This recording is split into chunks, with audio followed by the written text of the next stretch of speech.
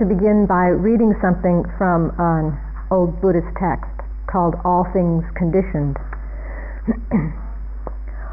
All things conditioned are unstable, impermanent, fragile in essence as an unbaked pot. Like something borrowed or a city founded on sand, they last only a short while. They are inevitably destroyed like plaster washed off in the rains. Like the sandy bank of a river, they are conditioned and their true nature is frail. They are like the flame of a lamp which rises suddenly and as soon goes out. They have no power of endurance like the wind or like foam, unsubstantial, essentially feeble. The sage knows what is true reality and sees all conditioned things as empty and powerless. So this teaching on conditioning, on all things conditioned, was really quite an essential teaching of the Buddha during the time of his awakening, which really does point to the empty nature of things. This is really one of the significant things that the Buddha pointed out, that all things of this world are conditioned in nature, and therefore they're not solid in that way. They're not, if it's about ourselves, it's not so personal. It's empty of self-solidity, of self-substantiality. We speak of things that are conditioned, and what that means is that whatever is happening now, in this instant, are the conditions that are coming together due to conditions that have happened in the past. It's very scientific in that regard, that the only reason anything is occurring now is because certain things came together in the past that gave rise to something arising in this moment. In other words, this happens because of that. Our food arrives on the table because of a whole set of conditions that have came about before that food arrived on the table. Like I was speaking about before with the eating meditation in regards to what it really takes to get food to arrive on our table. You know, the farmers and the farmers' families, the elements having to be a certain way, the delivery men, the people who help prepare the food, the cooks, the people to eat the food. I mean, so many sets of conditions have to come together for that food to arrive. We're at a time of the year now that the leaves are just starting to show up on the trees. Some of the trees have just little baby leaves, or some of the bushes have little baby leaves. You know, that's conditioned. It's conditioned because the temperature is changing. There's a cycle that's just finishing of the cold winter, the hibernation time of the year.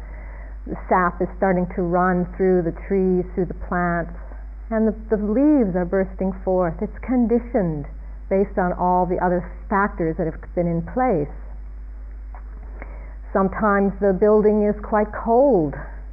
That's conditioned. It's conditioned by the way that this building was built, you know, and the kind of heat that we have here, and how many hours of the day we determine to put the heat on, and all kinds of factors come into that. Some people may feel the cold, some people may not feel the cold, depending on their body type and different conditions within their own body. Whether a body comes down with some kind of illness, you know, like my body did yesterday, is also dependent on so many different factors. You know, I'm the one that got sick, not a lot of other people for some reason. You know, it's conditioned. And in the same way, what we see within our own minds, what we see running through the mind day after day, is conditioned based on our own past influences, things that have happened to us either, you know, from the time we first came into this world as a baby infant, to all the influences and the impact of conditions that have happened all through our lives up till now. And all that's running through the mind stream as we sit in meditation. And if who knows about past lives, you know, maybe some of that's running through too, you know, and And if there's a lot of past lives, it could be millions of years of stuff running through the mind stream. Who knows? Who knows where all that is conditioned from? But yet, when we sit, that's what's arising within our mind. What rises in one person's mind is completely different than somebody else's. Depending on what's going on. A couple people I talked to, actually, a couple people are in the middle of looking for jobs, and one person had to make a phone call this week about that. So there's a lot coming up around the phone call and around the job. That's because it's conditioned based on those factors. A very essential teaching of the Buddha. So in that, from this point of view of all things being conditioned, all the things of this world, this mind, this body, the inner world, the outer world, really what that points to, and something that I've said before in another talk, is that nothing really can be different in this instant. Nothing can be different in this instant, because what's arising in this instant is based on all the things that have come about in the past. I think it's really important to reflect on that statement, because if we can really let that go deep, there can be truly a profound letting go. That nothing can be different in this instant. Nothing can be different. We usually, when we first hear that, we think of it in a larger context of time, like, well, then that means nothing could have been different, when 2 years ago, or nothing will be different in 10 years from now. And somehow it doesn't seem so true in some respects. So surely things can be different, things don't have to be as bad as they are. But I think it's very important to take it out of the context of time. Not even thinking about the past, not thinking about the future, but just in this instant. Because the past is essentially dead. Nothing's going to change that. It's dead and gone. As one of my teachers says, everything that's occurred, even in the last minute, the words as they're coming out of my mouth, they're already back there with Alexander the Great. They're gone. And the future isn't born yet. It's just a mental fabrication in the mind. And our present is often filled with wanting to find ways to change what's occurring in the moment. So I'm taking it completely out of the context of time, and just in this instant, based on all the conditions that have come together, this instant cannot be different. What that means is that we really cannot change or control the circumstances of now. Things are as they are right now. When we start to slow down in our meditation practice and on retreat, we can start to have a little bit more of a sense of this as we reflect on this. There was an image that I found very helpful long ago when my teachers were talking about this once on retreat. And my teacher said that mindfulness can be seen in this way. It could be seen like as if we were sitting on a train going backwards, like you can sometimes here in England, because some of the chairs go, well, you're sitting there, the train's moving one direction, but you're actually sitting with your back going that way. And it's as if we're sitting on the train going backwards, looking out the window, and we're seeing where we've already been. Rather than sitting on the train looking forward, sitting forward and looking into the future, we're actually moving forward but looking back. And mindfulness can be a little bit like that. It's like when we turn our attention to something, it's what's arising in front of us. We're catching it as it's arising. In other words, mindfulness receives the moment in its pristine state. It receives what's occurring just as it is before we start adding on all the stuff to it. It's like if we're sitting in a restaurant and we receive a plate of food, it lands on your table. You've read the menu and you had a certain expectation of what you were going to receive in this plate of food. And then it arrives and you look at it and you smell it and then you have a response. There's the initial seeing of it, the smelling of it, and then the mind stuff starts to arise around it. There's not much you can do about it as it's arriving, once it arrives and lands on your table, because then it's just a recognition. It's just a recognition of what's there. But then our responses kick in, and this is where all the trouble starts. This is when our conditioned habits start taking over in response to that experience that has arrived in this instant. Our responses are our conditioned habits, these habits that we have accumulated over all the years of our life. And the responses say we may, the plate of food, the plate again being the metaphor for experience, the plate of food may land on our table and we may find that we don't like this. It's not at all the way we expected this plate was going to arrive. And we kind of, one response might be to sit there with kind of smoldering irritation. No, it's not really what I wanted, but you don't really want to say anything and make a fuss. You're just smoldering with irritation. Or another response might be some kind of self-righteous anger. Well, I ordered this, but now I got this. What's wrong with this restaurant? And getting quite indignant about the whole thing. Another response might be one of self-pity. It always happens to me. Every time I try to order a meal that I think's really going to be good, it always comes like this. It's always crap or whatever. Or there may be just a complete numbness, a shutting down, not feeling anything, not responding anything. Perhaps our history was, our conditioning was that you're not allowed to respond, you're not allowed to say anything. So it's a complete freezing or numbing down of the emotional life. This is all in response to the plate of food.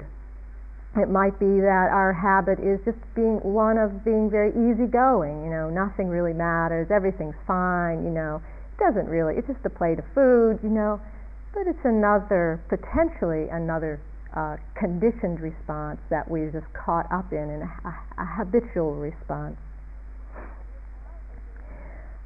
Without awareness of the patterns as they're arising in response to the immediate condition, we can easily get caught in the habit pattern and then start acting out from it, particularly if it's a negative pattern. And that reaction can get more and more intensified depending on how much awareness or consciousness there is around it and how much interest there is to work with those mind states. What happens is that if that pattern isn't seen and begins to intensify, the pattern itself starts to have the power, and that's what's being acted out. Just the pattern. I say that's me, but actually it's the pattern itself. I've lost awareness and I'm overcome by the pattern in the mind, and essentially I'm just lost. We call this unconscious. This is what's called unconscious. Here's an example. This is from another sutta called Sandcastles. Some children were playing beside a river. They made castles of sand, and each child defended his castle and said, "This one is mine." They kept their castles separate and would not allow any mistakes about which was whose. When the castles were all finished, one child kicked over someone else's castle and completely destroyed it. The owner of the castle flew into rage, pulled the other child's hair, struck him with his fist, and bawled out, "He has spoiled my castle. Come along, all of you, and help me punish him as he deserves." The others all came to his help. They beat the child with a stick and then stamped on him as he lay on the ground. Then they went on playing, and with their sand castles, each saying, "This one's mine, no one else may have it, keep away, don't touch my castle." But evening came, it was getting dark, and they all thought they ought to be going home. No one now cared what became of his castle. One child stamped on his, another pushed his over with both hands. Then they all turned away and went back, each to his home. So it's like something just starts to grow inside of us, become very strong, very powerful, and take over. And that's actually what becomes the actor, might say, the actor. In this way, if we see this clearly, we can see that it's actually quite impersonal, because the pattern is what's acting. I say that's who I am because I'm completely caught in it, completely identified with it. But the pattern has the personality. Each of these mind states have their own personality. Anger has the personality of causing the body to get very tense and tight, and the blood to constrict, and the breathing to go faster, and the mind to tighten, and some possible hurtful or harmful actions coming out of that, either towards oneself or another. Fear has a different personality. Fear has more of the personality of contracting and tightening and withdrawing, kind of shrinking, collapsing, freezing, both in the body and in the mind. Shame and pity have another personality all of its own. Another kind of shrinking, tightening, going inward, feeling very small with shame and pity, even becoming invisible with shame, just wanting to disappear altogether. It's the pattern that's taking shape, the mind taking shape in some form. We say, this is me, this is who I am. We don't see the force that's moving through the mind. When we're talking about these responses in relationship to a plate of food, it's not such a big deal. But what if what lands on our table is a diagnosis from the doctor saying, well, we've just discovered that you have invasive breast cancer or a throat cancer. It just lands on the table.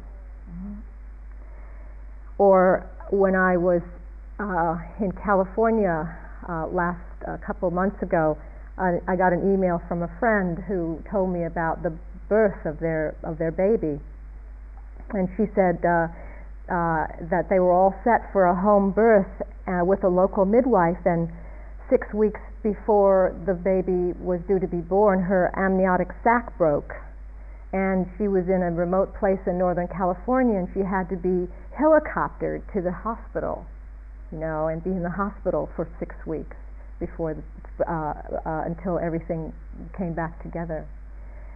We don't know what's going to land on our table, but then our conditioned responses really matter. It really matters what we've developed, what kind of mind we have developed when we respond to that which shows up unexpectedly, as everything shows up unexpectedly in every moment. When we talk about nothing can be different, does this also mean that then there's nothing we can do? Because it can be easy to make that leap, thinking, well, if nothing can be different, then why should I even participate in this? Because it's all just happening the way it needs to be happening. We may as well just get used to it. We're just a bundle of habits.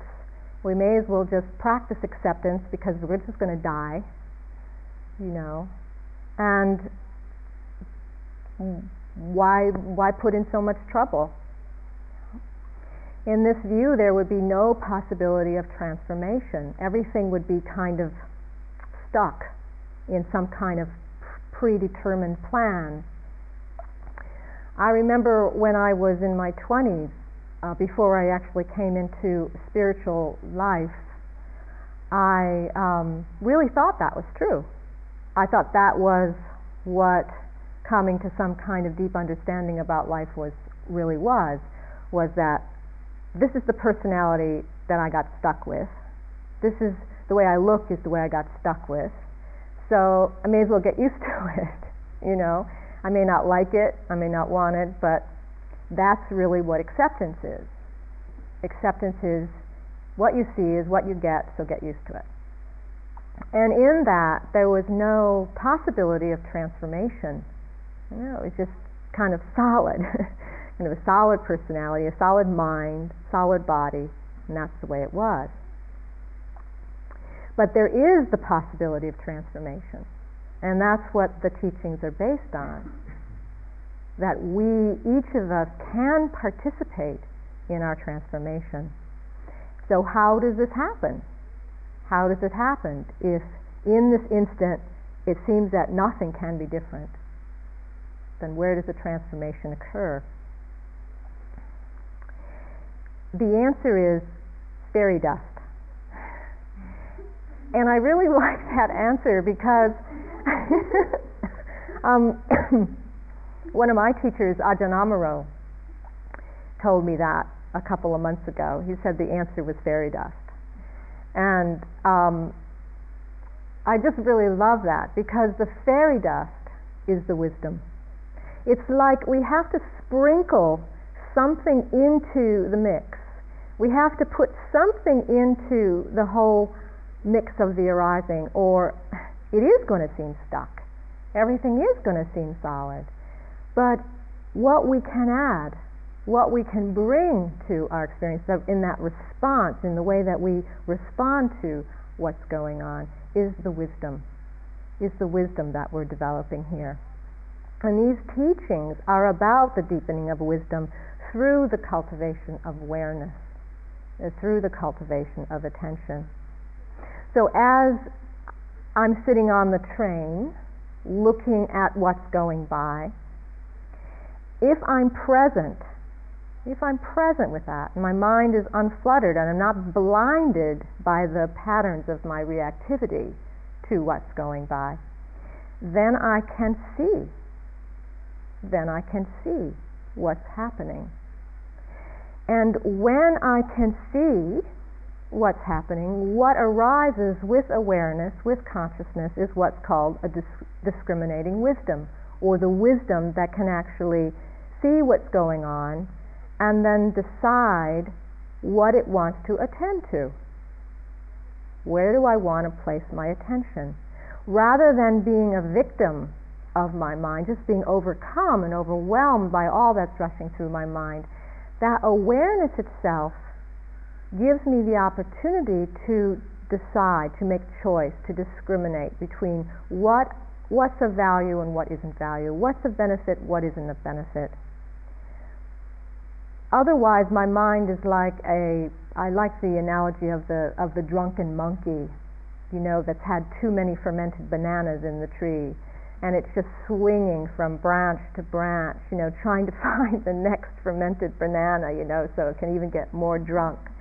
You know, I mean, usually that's how we feel in our minds. You know, we're just swinging from every contact that arises in the mind. We just go to it. We're just pulled by it. There's not much wisdom. There's not much awareness. But as we deepen this wisdom and deepen our awareness, we can say, yeah, that I know that's just a fermented banana, and I've already had enough. And if I keep eating those things, I'm really going to be totally out of it. And I'm not going to have much sense of presence or be very centered or grounded in my life at all. So we can begin to discriminate.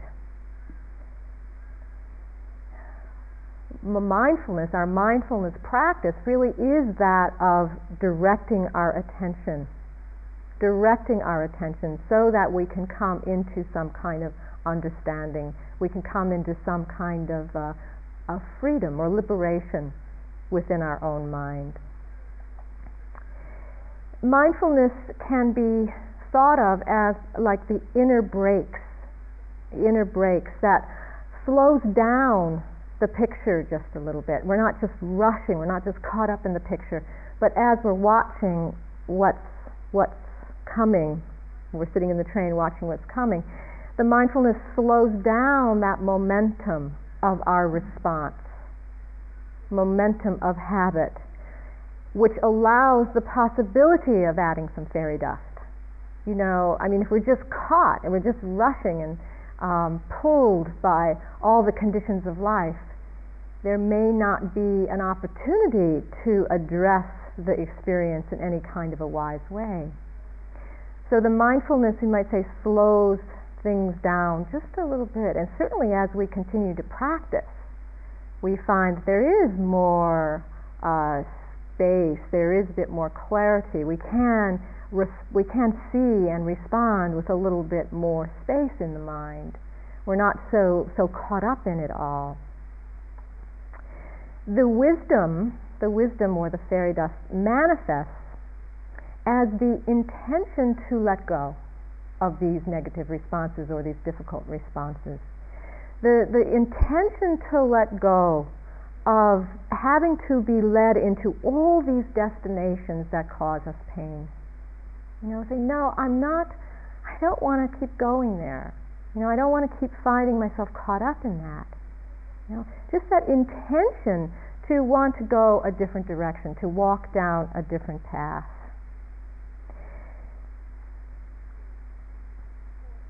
This is really the important factor that arises in our own mind, the power of intention.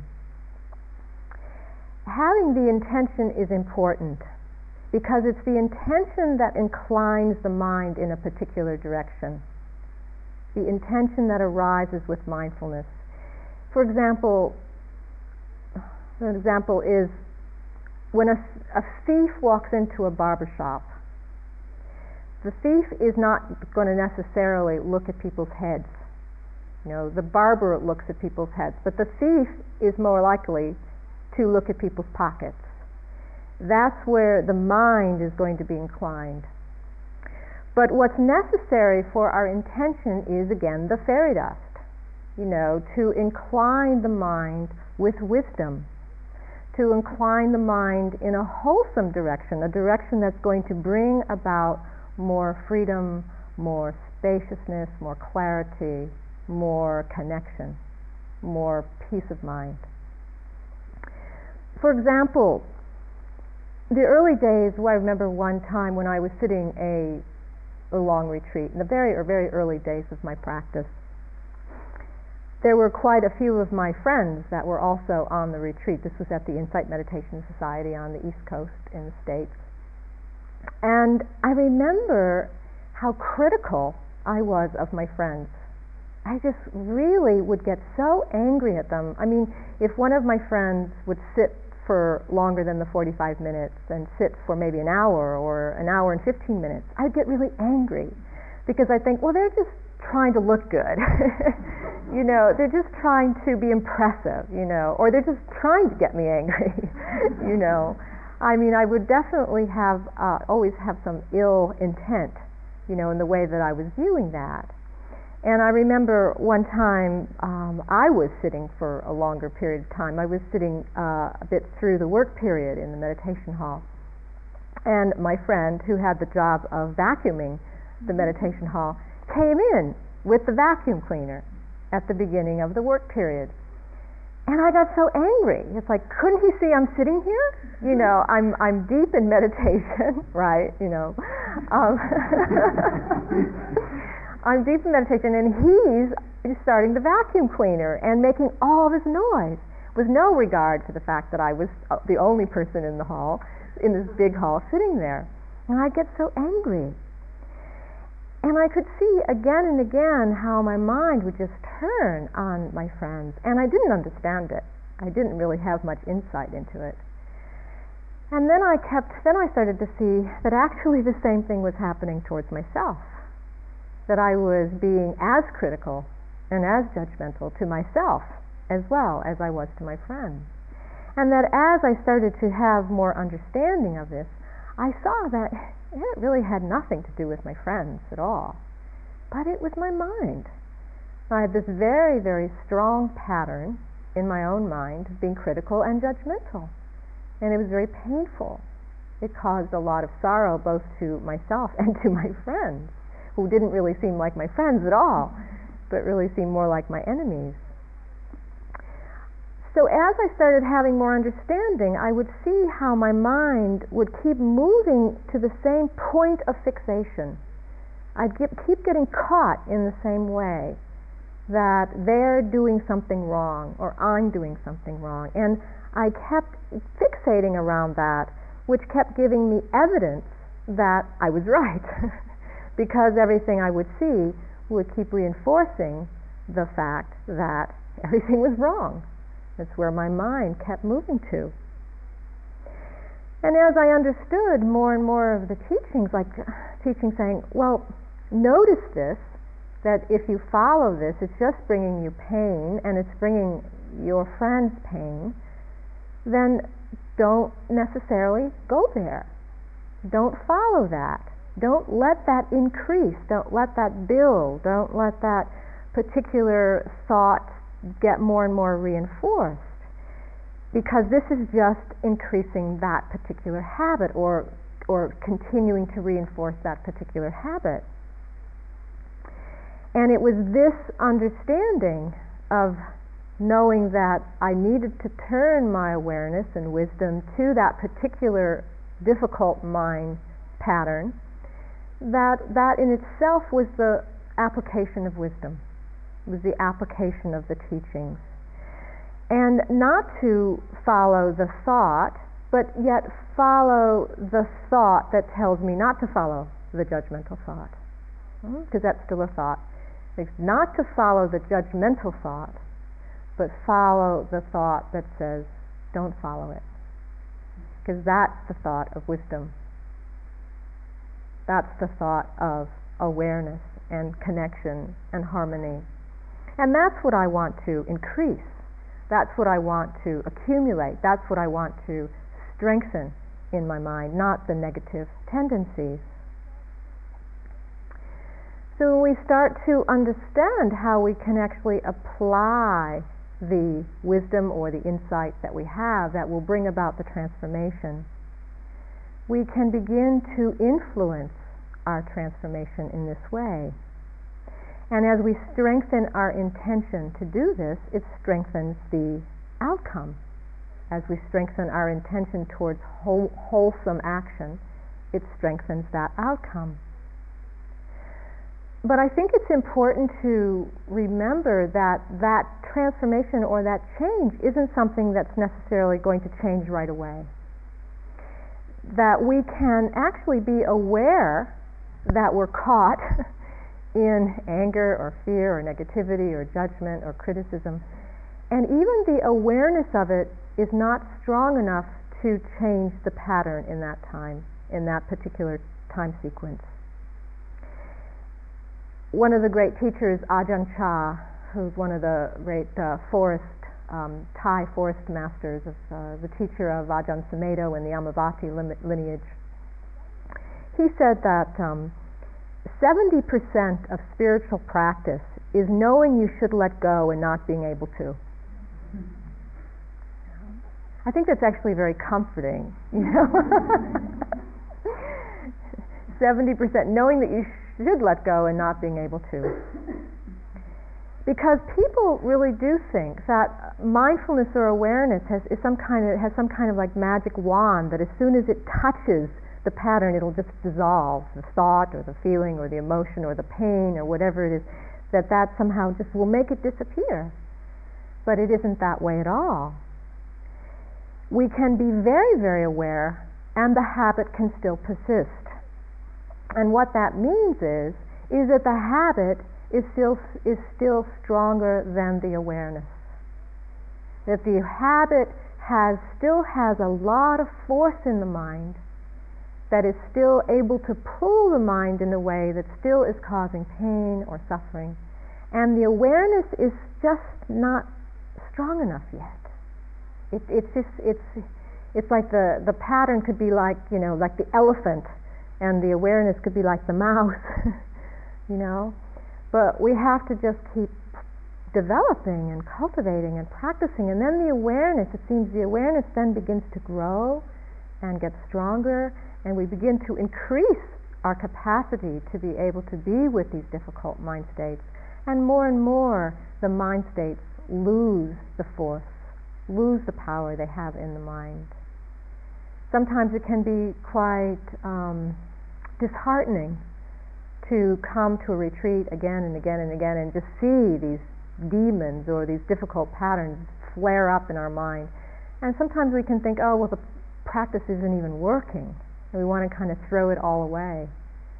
But we have to be so careful. These are the times we have to be very careful not to judge our practice, not to evaluate our practice, but keep going, and know that every moment of mindfulness makes a tremendous difference in breaking down the force of those negative patterns. It really does take time to cultivate this inner awareness that has the strength to cut through. But this is truly the possibility. The Buddha, is one discourse from the Buddha where he talks about being the master of his thoughts. He says, I can think the thoughts I want to think and not think the thoughts I don't want to think. I am the master of my thought.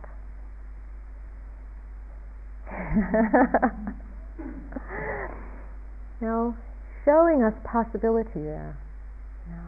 That the awareness, the true state of our consciousness becomes so potent that nothing else has a chance to grow or to live in that potency.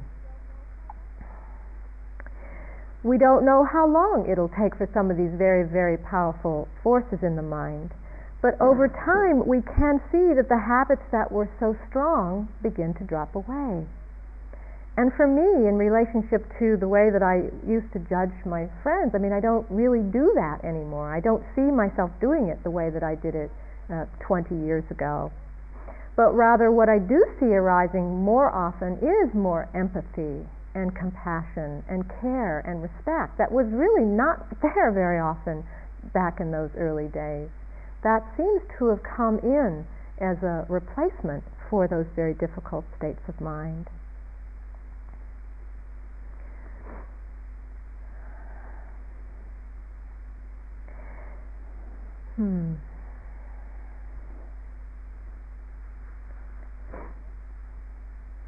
I have a whole lot more to say than I thought. I'm wondering if I need to taper this.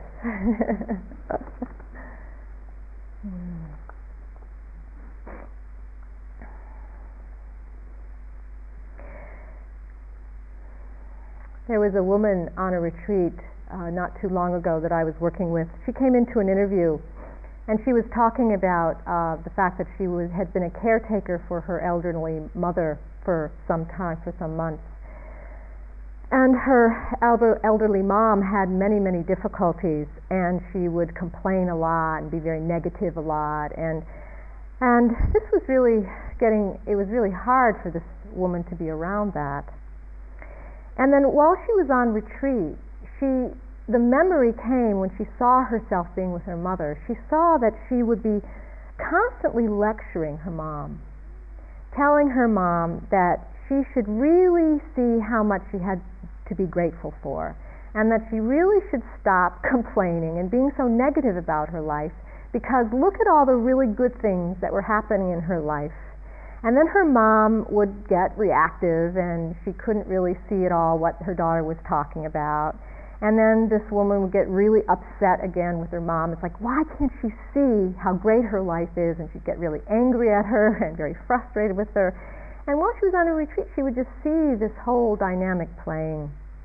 And she really wanted to try to change her mom, really try to get her to be different. And she saw how caught she was in this rigid dynamic, that there wasn't, from that point of view, there really wasn't any way out. The mom was reacting to her, she was reacting to her mom, and they were caught in that. The daughter was only seeing what was wrong. She couldn't see what was right. She just wanted to get her mom to change.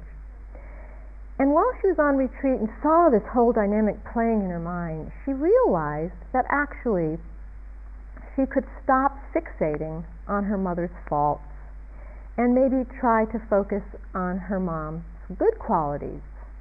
And when she said that, she said, it's not like there aren't good qualities. She said, there's lots of good qualities, but my mind keeps going to the faults, to the problems.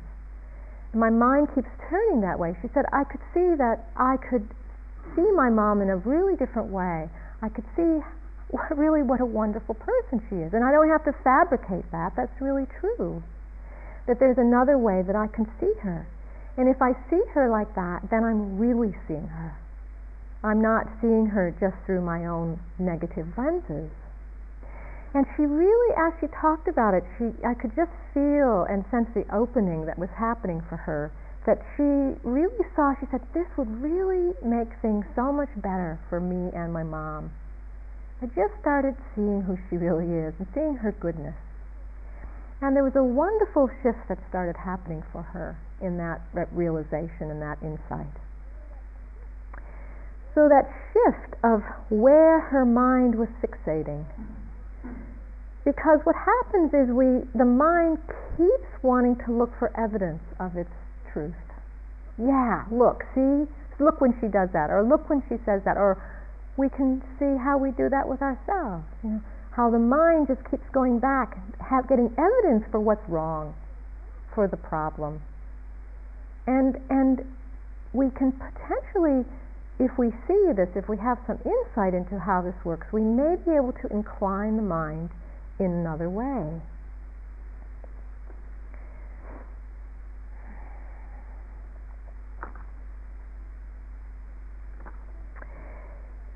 So this practice of identifying and letting go of our fixed views, this is really what begins to develop an elasticity of the mind, where the mind isn't so rigid, the mind doesn't feel so bound up in our ego habit, where we feel so stuck in our own minds.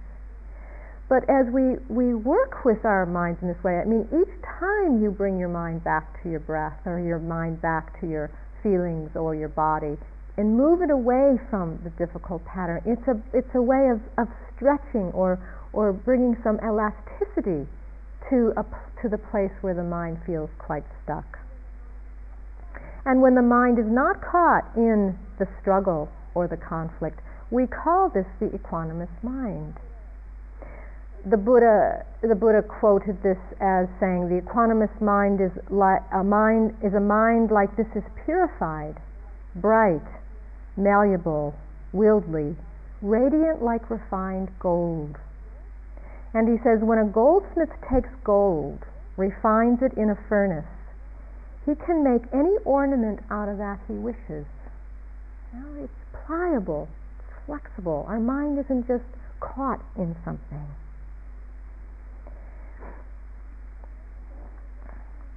So we want to drop down, drop down out of our thinking mind, where we're not so stuck. We don't feel so bound by things, where things are arising and passing and moving and much more free. This is also from Ajahn Chah, the great master. About this mind, in truth it isn't really anything. It's just a phenomena. Within itself, it's already peaceful. That the mind is not peaceful these days is because it follows moods. The real mind doesn't have anything to it. It is simply nature. It becomes peaceful or agitated because moods deceive it. The untrained mind is stupid. Sense impressions come and trick it into happiness, suffering, gladness, or sorrow. But the mind's true nature is none of these things. Gladness or sadness are not the mind, but a mood coming to deceive us. The untrained mind gets lost and follows these things. It forgets itself. Then we think that it is we who are upset, or at ease, or whatever. But really this mind of ours is already unmoving and peaceful, really peaceful. It's just like a leaf which is still as long as no wind blows. If a wind comes up, the leaf flutters. The fluttering is due to the wind. The fluttering is due to those sense impressions. The mind follows them, and if it doesn't follow them, it doesn't flutter. Our practice is simply to see the original mind. So we train the mind to know those impressions and not get lost in them. Just this is the aim of all this difficult practice that we put ourselves through.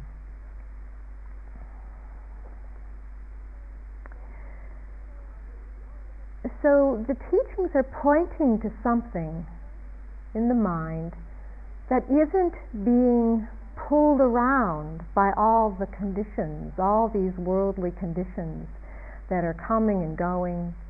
And the worldly conditions also mean the mind, the body, the feelings, the sensations, the sights, the sounds, the tastes, the smells, the touch. But there's something that is already peaceful. Something that is already peaceful. And it's all of these, in that, all of the conditions are all happening spontaneously. No, it's not like we need to do anything about all these conditions. But I think that more our practice is to recognize that which is not bound up in the conditions. We get so invested and so involved in all of that, and we forget what really matters. We forget what's really true, what's really essential in ourselves. So this spontaneity from that place, sensing, getting a sense of how everything is already spontaneous, that nothing is stuck in this universe. When I was visiting there in downtown Bern, where my friends are living, in the middle of the town there's this very old and wonderful clock. And it's a very big clock that's in the middle of the square, and it's old wood clock.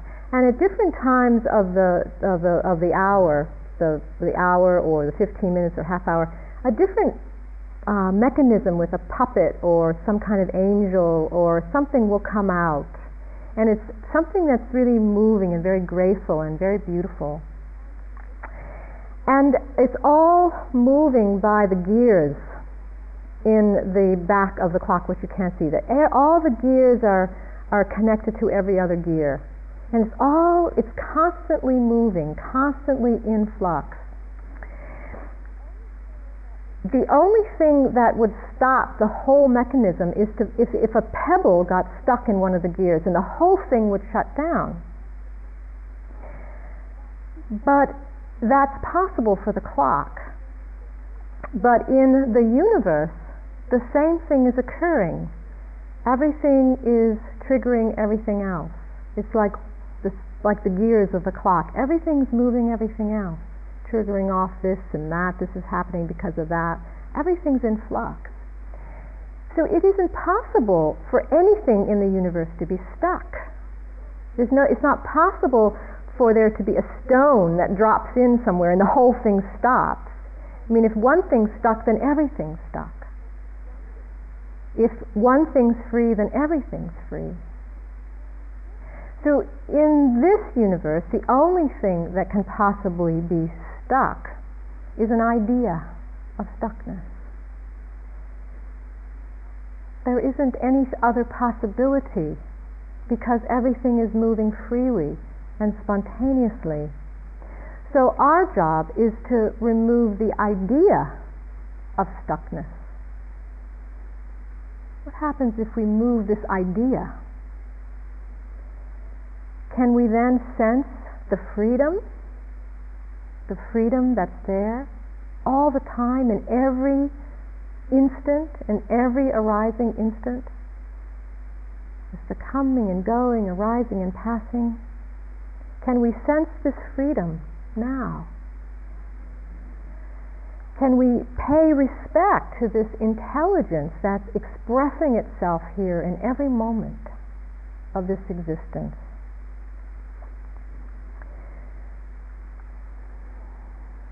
This is from a shaman woman Eskimo in the 20th century. The great sea has set me in motion, set me adrift, moving me like a weed in a river. The sky and the strong wind have moved the spirit inside me till I am carried away, trembling with joy. And can we feel that great sea setting us in motion? Everything's free in that. Sometimes as we might be walking outside and, for a moment the clouds part and the sun pours down and the mind gets very quiet, and we can just feel in that moment that everything's okay. But then when that changes and when the clouds come again and it starts to pour and the mind gets restless and we're not happy, then we think things aren't okay. But I wonder if actually even when the fear is there, the panic is there, the rage is there, the anger is there, can we somehow sense that even that is a vital expression of this life, a vital expression of this existence, that it can't be different in that moment, that it's life coming to express itself, life coming to show itself in that instant? And can we somehow pay respect to that too, each time it arrives?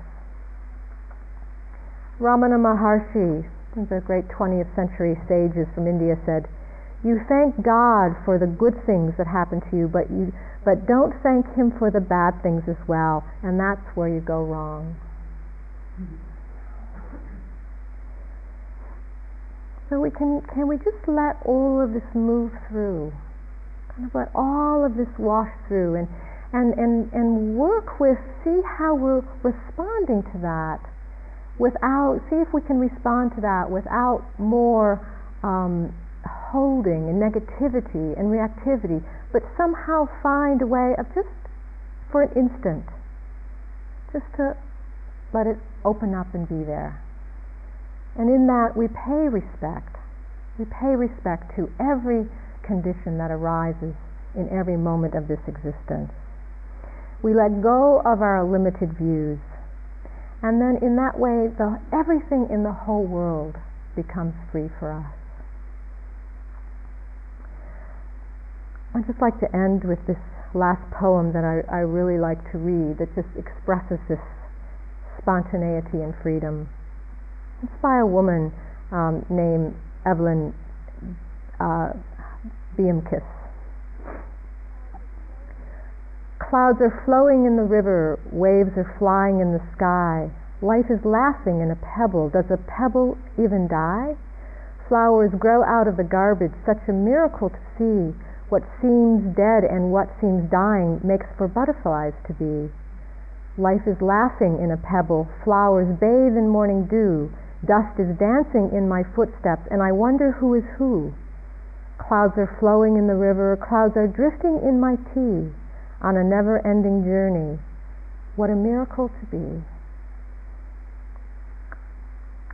Let's sit together for a few minutes.